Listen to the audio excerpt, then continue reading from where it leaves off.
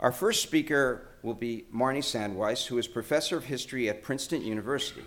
She received her PhD in history from Yale University and began her career as a photography curator.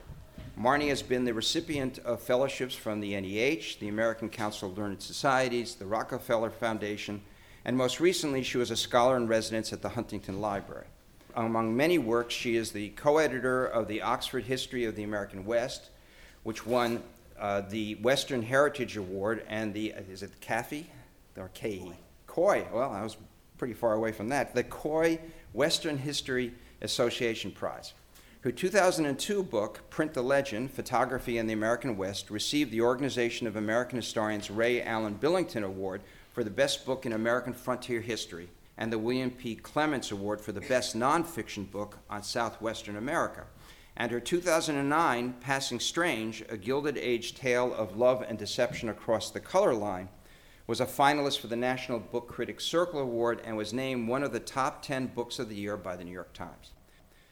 As Josh mentioned, I spent the early part of my career as a photography curator, but I thought I would speak to you tonight with my other hat on, to speak to you as a 19th century American historian, as we begin here to collectively think about the continuing challenges of Civil War photographs.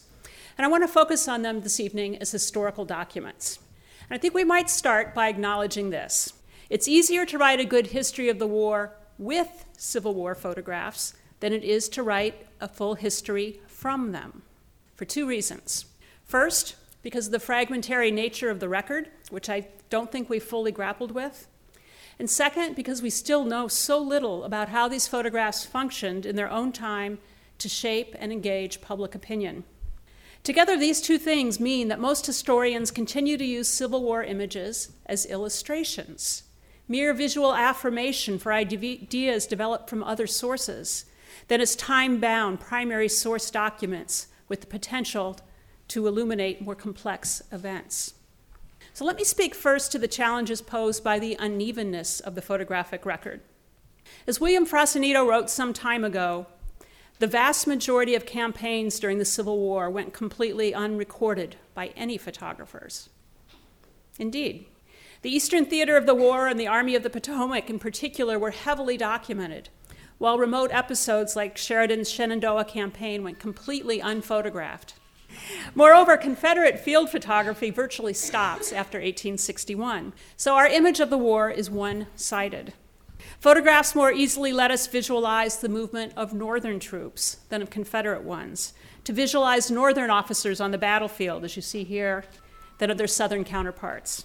Historians need to think more, I think, about the ways in which this unevenness of the record has inflected the telling of the war.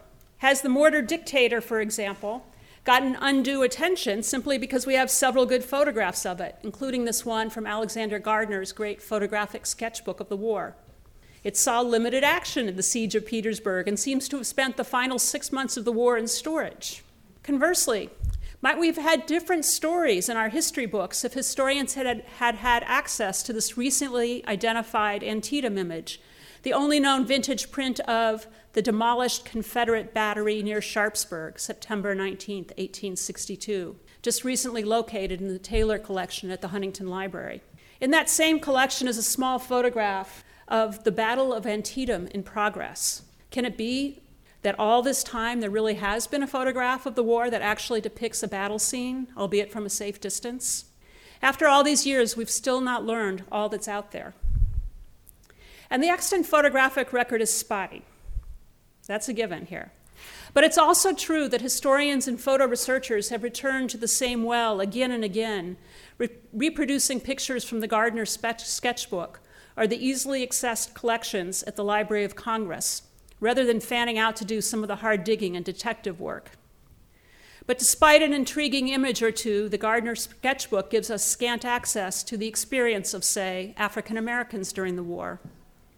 This Isaac Bonsall image from Chattanooga offers so many more possibilities, but now also in the Huntington collection, it's remained little known. The turn to the digital has made many more images more available than ever before.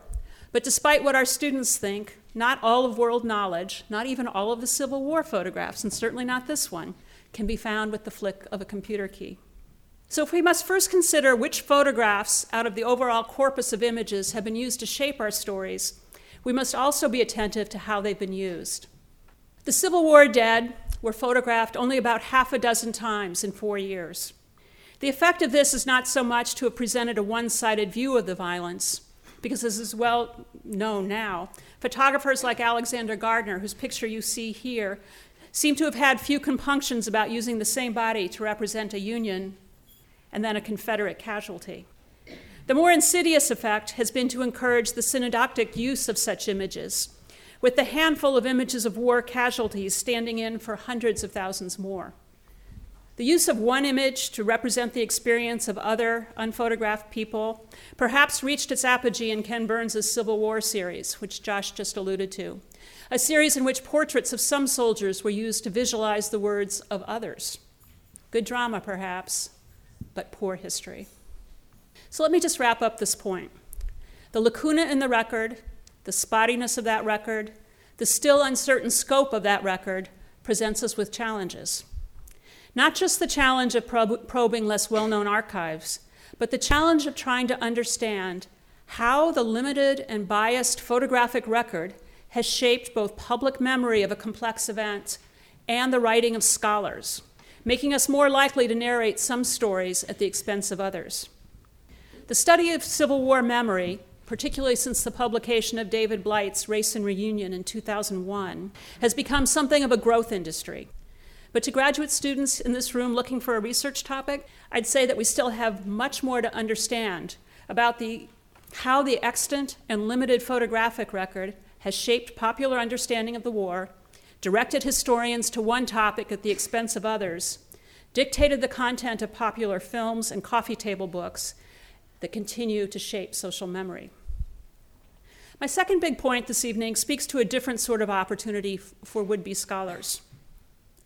We still have insufficient knowledge of how the Civil War photographs circulated in their own time and how they shaped public opinion. Countless books assert rhetorically that the Civil War is a key moment in the history of photojournalism, or war photography, or documentary photography. Perhaps, but I don't think we've fully demonstrated that this is the case for all the times we've asserted it. We just do not know enough about how the pictures worked in their particular historical moment. Many of you will have heard or read that review from the New York Times of October 20th, 1862, about the exhibition of Gardner's photographs of the dead at Matthew Brady's studio in New York. Mr. Brady has done something to bring home to us the terrible reality and earnestness of war. If he has not brought bodies and laid them in our dooryards and along the streets, he has done something very like it. There's a terrible fascination about it that draws one near these pictures and makes him loath to leave them.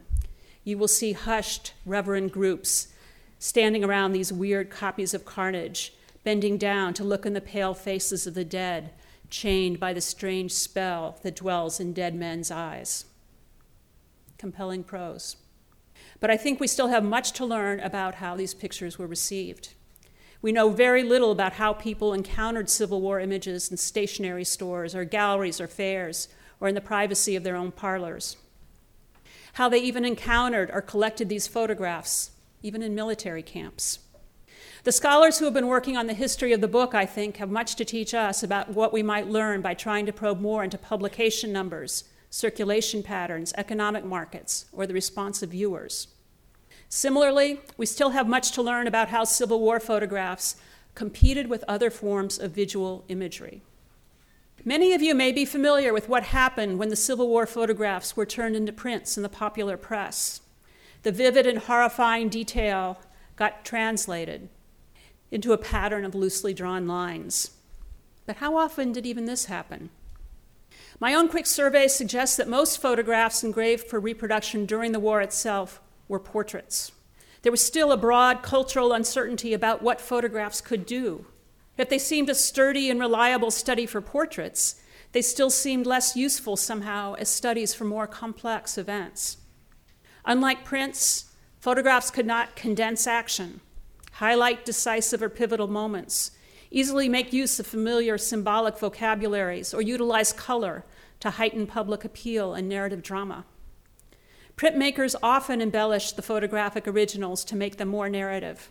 And I show you here George Barnard's view of where General McPherson fell, and here the version of it that appeared in Harper's Weekly. Printmakers sometimes claim to have photographic sources when it seems uncertain they had any at all.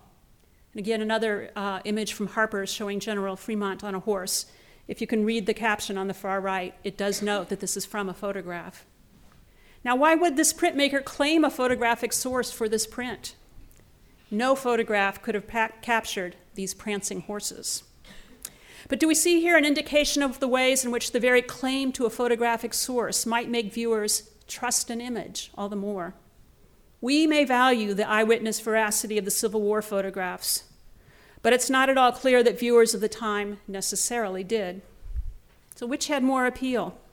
This image of Gettysburg or this one? This print of the killing of Colonel Ellsworth and then the killing of his killer in Alexandria, Virginia in May of 1861? Or this photograph of the building where the shooting happened, the opening image of the Gardner sketchbook, and a photograph that needed a very lengthy caption to make apparent its narrative import. Civil War photographs competed for public attention in a vast and complicated visual marketplace. They circulated as actual physical artifacts, and there's much more to learn about how they got published, sold, and traded, how they got consulted in shops and galleries, on battlefields, in living rooms. Eventually, photography does become a tool of mass communication, but that's later, some decades after the end of the war, when the emergence of a halftone reproduction technology allows photographs to be reproduced with ease. During the war and its immediate aftermath, I'm not sure photography can fairly be characterized as a medium of mass communication. It's still competing with imaginative prints. And to study photography in isolation, without consideration of those competing images that circulated in far greater numbers, is to miss an important piece of the story. I don't have all the numbers. I don't know if anybody does. But if I had to bet, I'd wager that Americans in the 1860s and 70s spent far more money on popular lithographic prints of the war than on photographs. We might be seduced by the power of these photographic images. But as Josh just suggested, I think our widespread fascination with them may be something that has actually grown over the years since they were first produced. So for the sake of argument, I think I'll end with a provocative statement, which I hope we can address later. If this is a decisive moment in the history of American photography, I think the proof is yet to be laid out on the table. And therein lies an opportunity for many a historian. Thank you.